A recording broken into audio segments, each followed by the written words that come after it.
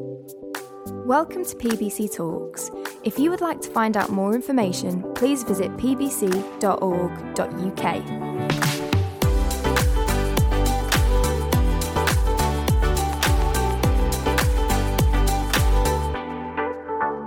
Hello everyone. How are you doing? Good. It's nice to see you. So, my name's Joel. I work here. I have the amazing job that is sort of coordinating all the worship that goes on. So the musicians and organising the songs that we do on Sundays and doing practices and just meeting up with other musicians who love to worship God. And it is such a privilege to do that. It's also nice that they've asked me to talk again. This is my second time. So obviously the first time wasn't too bad. There wasn't too many things that were false. So let's go again. Jesus, I pray that there aren't many things that are false. Please speak through me. So we've been looking at the book of James. My job is to sort of look at the last chapter of James 5. But before we go into that, I just wanted to talk about some of the things that James has been trying to tell us throughout the book. And I think as you go through the chapters, it's a very sort of blunt book. James doesn't mess around. He really says it how it is. And in chapter 1, he says something that's quite sort of hard to understand, that when we're going through difficult times, when we're going through troubles and trials, that actually we are blessed when we persevere through that. And that sets us up really well, because a lot of what he says in the rest of the book kind of goes along with that theme, that actually the wisdom that James is giving us in this book seems to be really different to what the world normally thinks. You normally think that someone who has it all together, someone who has perfect health, has a lot of wealth, has just things going their way, that they are the ones who are blessed. But James keeps on reminding us that actually no, godly wisdom is something that is completely different. And throughout James, he quotes a lot, and he quotes the book of Proverbs.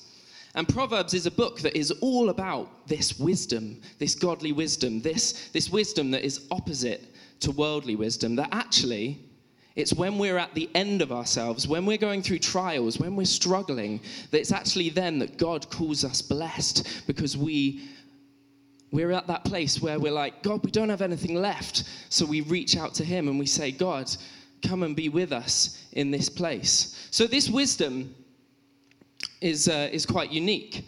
I googled what it means to become a wise person, and this is what it said. It said, there's 6 ways on there. Think before you speak. Realize that there is never a right time. Balance self-interest with the collective good. Put things in perspective before you jump to conclusions. Don't blindly accept the status quo. I do quite like that one, actually. Keep your power. Don't let other people's negativity upset you. Okay, interesting. I think there's a few that maybe I would say have been taken from godly wisdom, but I think there's also a few that have probably founded in sort of a more worldly wisdom, what people normally think. But let's look at what James says. James says, if any of you lacks wisdom, you should ask God, who gives generously to all without finding fault. And it will be given to you. It will be given to you.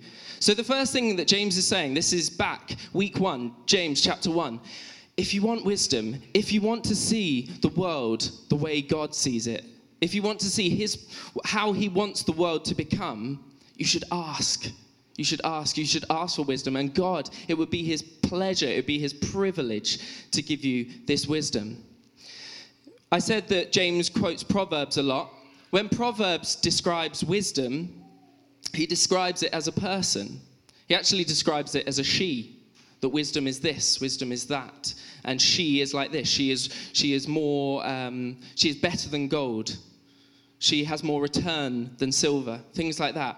But actually, when we look at wisdom through the eyes of the New Testament, we see that wisdom is perfectly personified, perfectly represented by Jesus Christ. And it says in Paul's letter to the Corinthians that Christ is the power of God and also the wisdom of God. Jesus personifies wisdom. And that makes sense Because when you think about worldly wisdom, this, you're blessed if you're healthy, you're blessed if you're wealthy, you're blessed if you've got everything going for you, that's not the story of Jesus. Jesus was not born into a rich family. Jesus was born into a stable, into a manger, into refugee parents. He was a refugee himself. He didn't have wealth. He didn't have everything going for him. He was the opposite of worldly wisdom. And then he grew up.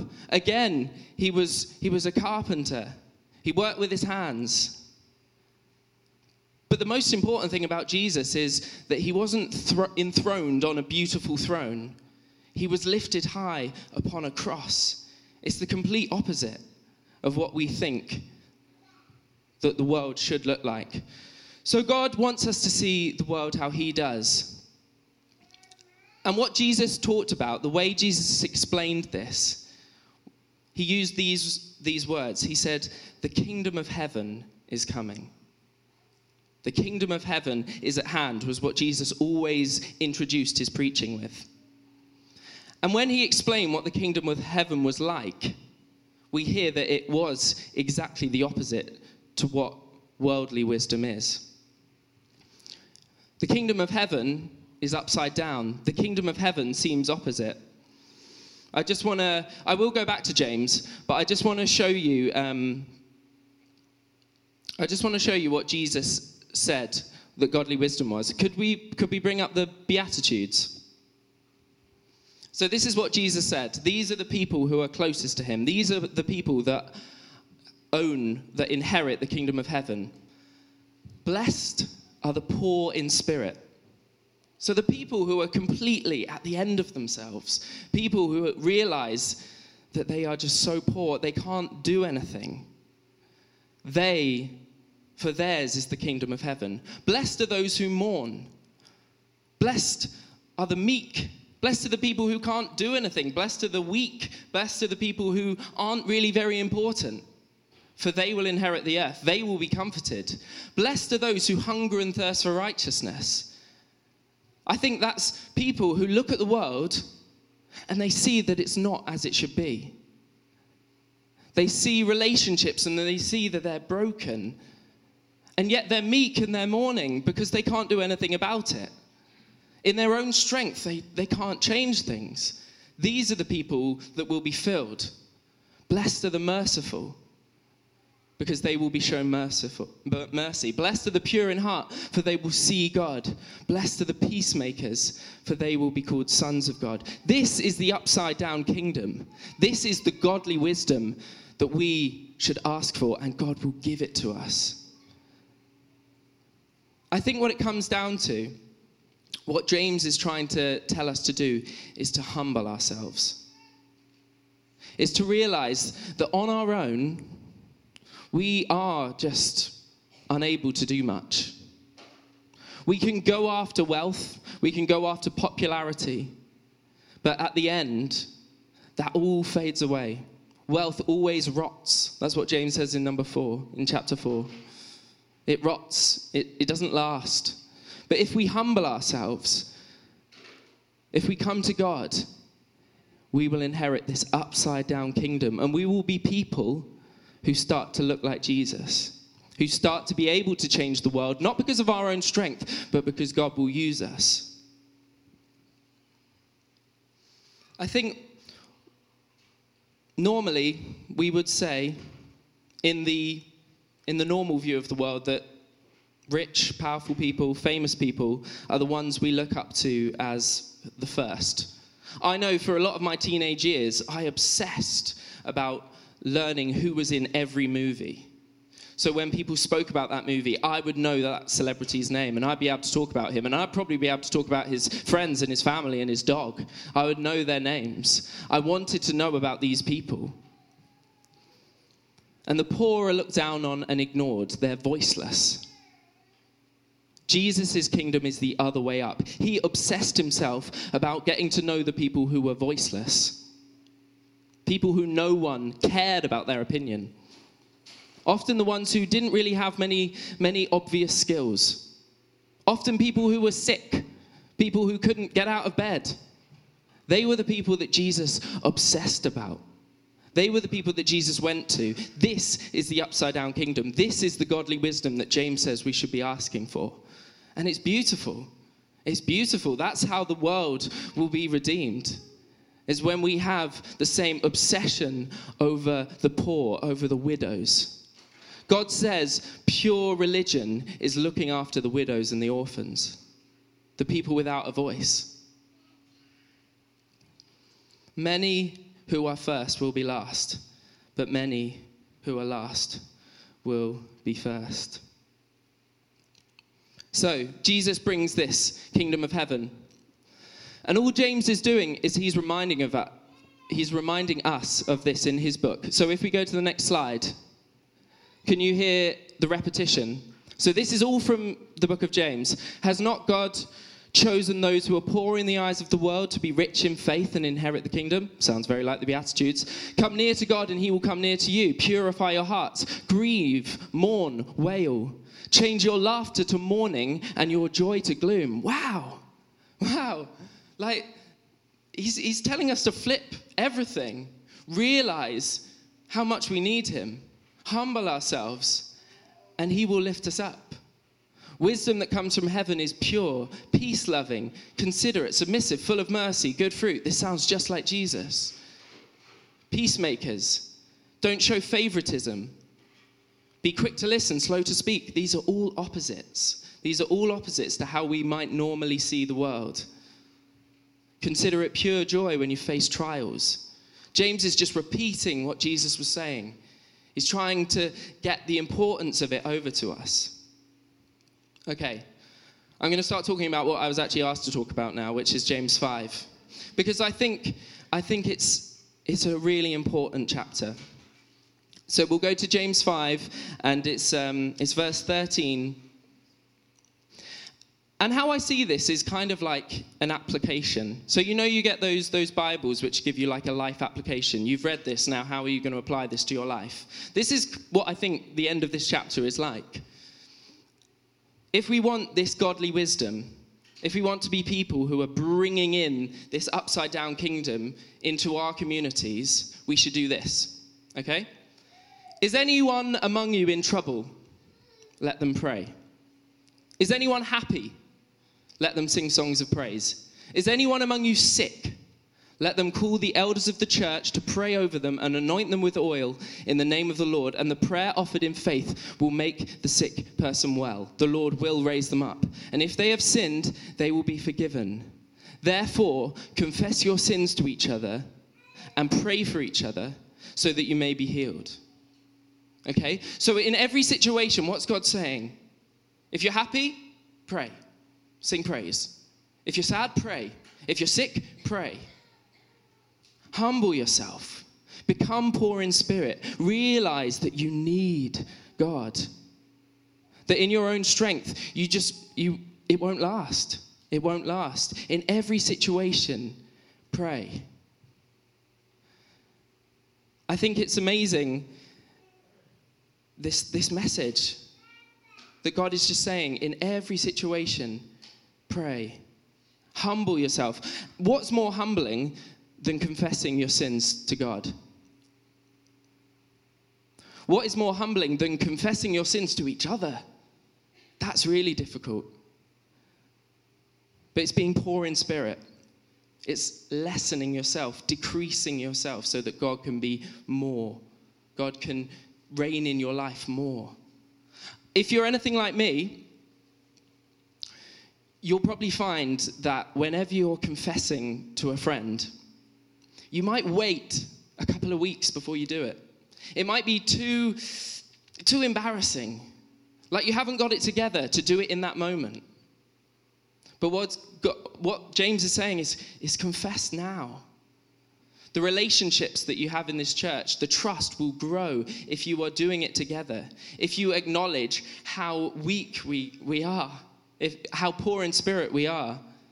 I think it's so easy to maybe confess a couple of weeks later. Oh, please pray for me because I was really struggling with this. It's a lot harder to go, can you pray for me now because I am struggling with this. Confess your sins to each other. Confess your sins to the Lord and you will be forgiven. That's the promise that Jesus made on the cross. That's the beauty of his pierced hands and his pierced feet. You will be forgiven. There's a song that we're going to sing later. And the bridge of it, it's a new song, but the bridge of it is really simple. It just says, I return to you, talking about God, I return to you, God, because you are my first love. I return to you because you are my first love. If you're in trouble, return to God. Pray about it. If you're happy, return to God. He's your first love. Praise him. If you're in trouble, if you're sick, first response, return to God. Realize that we need to be meek. We need to be poor in spirit. Because actually God says we are blessed when we are going through those trials. And then James continues with an amazing promise. The prayer of a righteous person is powerful and effective. And it gives an example of it. Elijah was a human being just as we are. Just as me and you are. Elijah, he was like us. He had 2 feet, I think. 2 hands. He was a man. Nothing really special about him. But he prayed earnestly that it would not rain. And it did not rain on the land for 3.5 years. I know that a lot of us were we were praying for it not to rain on Sarah's wedding. I think if every bride got that wish, maybe it wouldn't rain for 3.5 years. But Elijah, he was a righteous man and God answered his prayer. There was a reason behind that. And again, he prayed and the heavens gave rain and the earth produced its crops. My brothers and sisters, if one of you should wander from the truth and someone should bring that person back, remember this: whoever turns a sinner from the error of their way will save them from death and cover over a multitude of sins. Wow.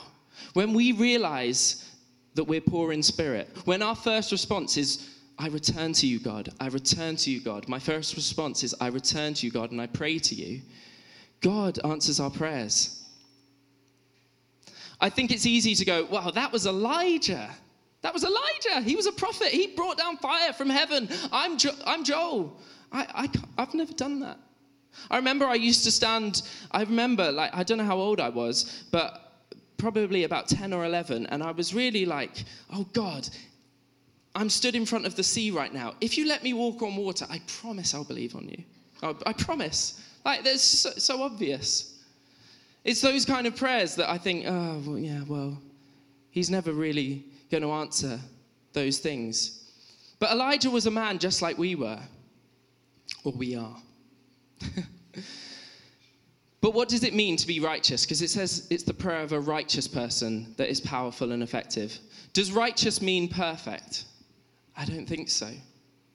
I think righteous means you know where you stand with God. Daily you're coming to him and you're walking in his light. His light shines on you, and in that light you see all of the darknesses in yourself. You realize that you're weak. You realize that you're poor in spirit. And you realize that you need God. Righteous isn't being perfect. It isn't being sinless. It's walking in good relationship with God and with other people. And the prayers of a righteous person are powerful and effective. Thank God. Thank God for that. It doesn't mean to be sinless. It means walking in the light. And I think with that humility, knowing where we stand with God, that is where we receive great power. That is where we receive power for people to be healed in the name of Jesus. That is where we receive power for sins to be forgiven because of the blood of Jesus. That is where we receive the power for our communities, our families to change. And it gives us the power as well for one of the greatest miracles to happen, for people to turn back to God. people to come back to their Father. Our prayers are that powerful. When we humble ourselves, when we come to God, when he is our first response, our prayers have the power to change how people relate to God. Isn't that amazing? So what I want to do right now, I'm just going to invite the band back. And what I'm going to do is just ask you to sort of turn to some people around you. If you're new, maybe just introduce yourself to them and say hey. And maybe we should just do this right now. We should make it a first response. So maybe you want to ask that person, how are you doing? Are you happy? Are you sick? Are you going through trials? Maybe if you're feeling really brave, you might want to say, actually, there's places in my life where I'm really distant from God. There's darknesses I can see in me, and I want to tell you about them, and I want to confess them to you and to God. If you feel like that now is the right time and the Holy Spirit is prompting you to do that, do it. If not, if you're happy, praise. If you're going through troubles, pray about it. Confess your sins to each other. Pray for healing if that's needed. And this song is just going to play over us. And the bridge just says, I return to you, God, because you are my first love. We're humbling ourselves. That's what James is teaching us, to humble ourselves and come before God. Okay, let's pray.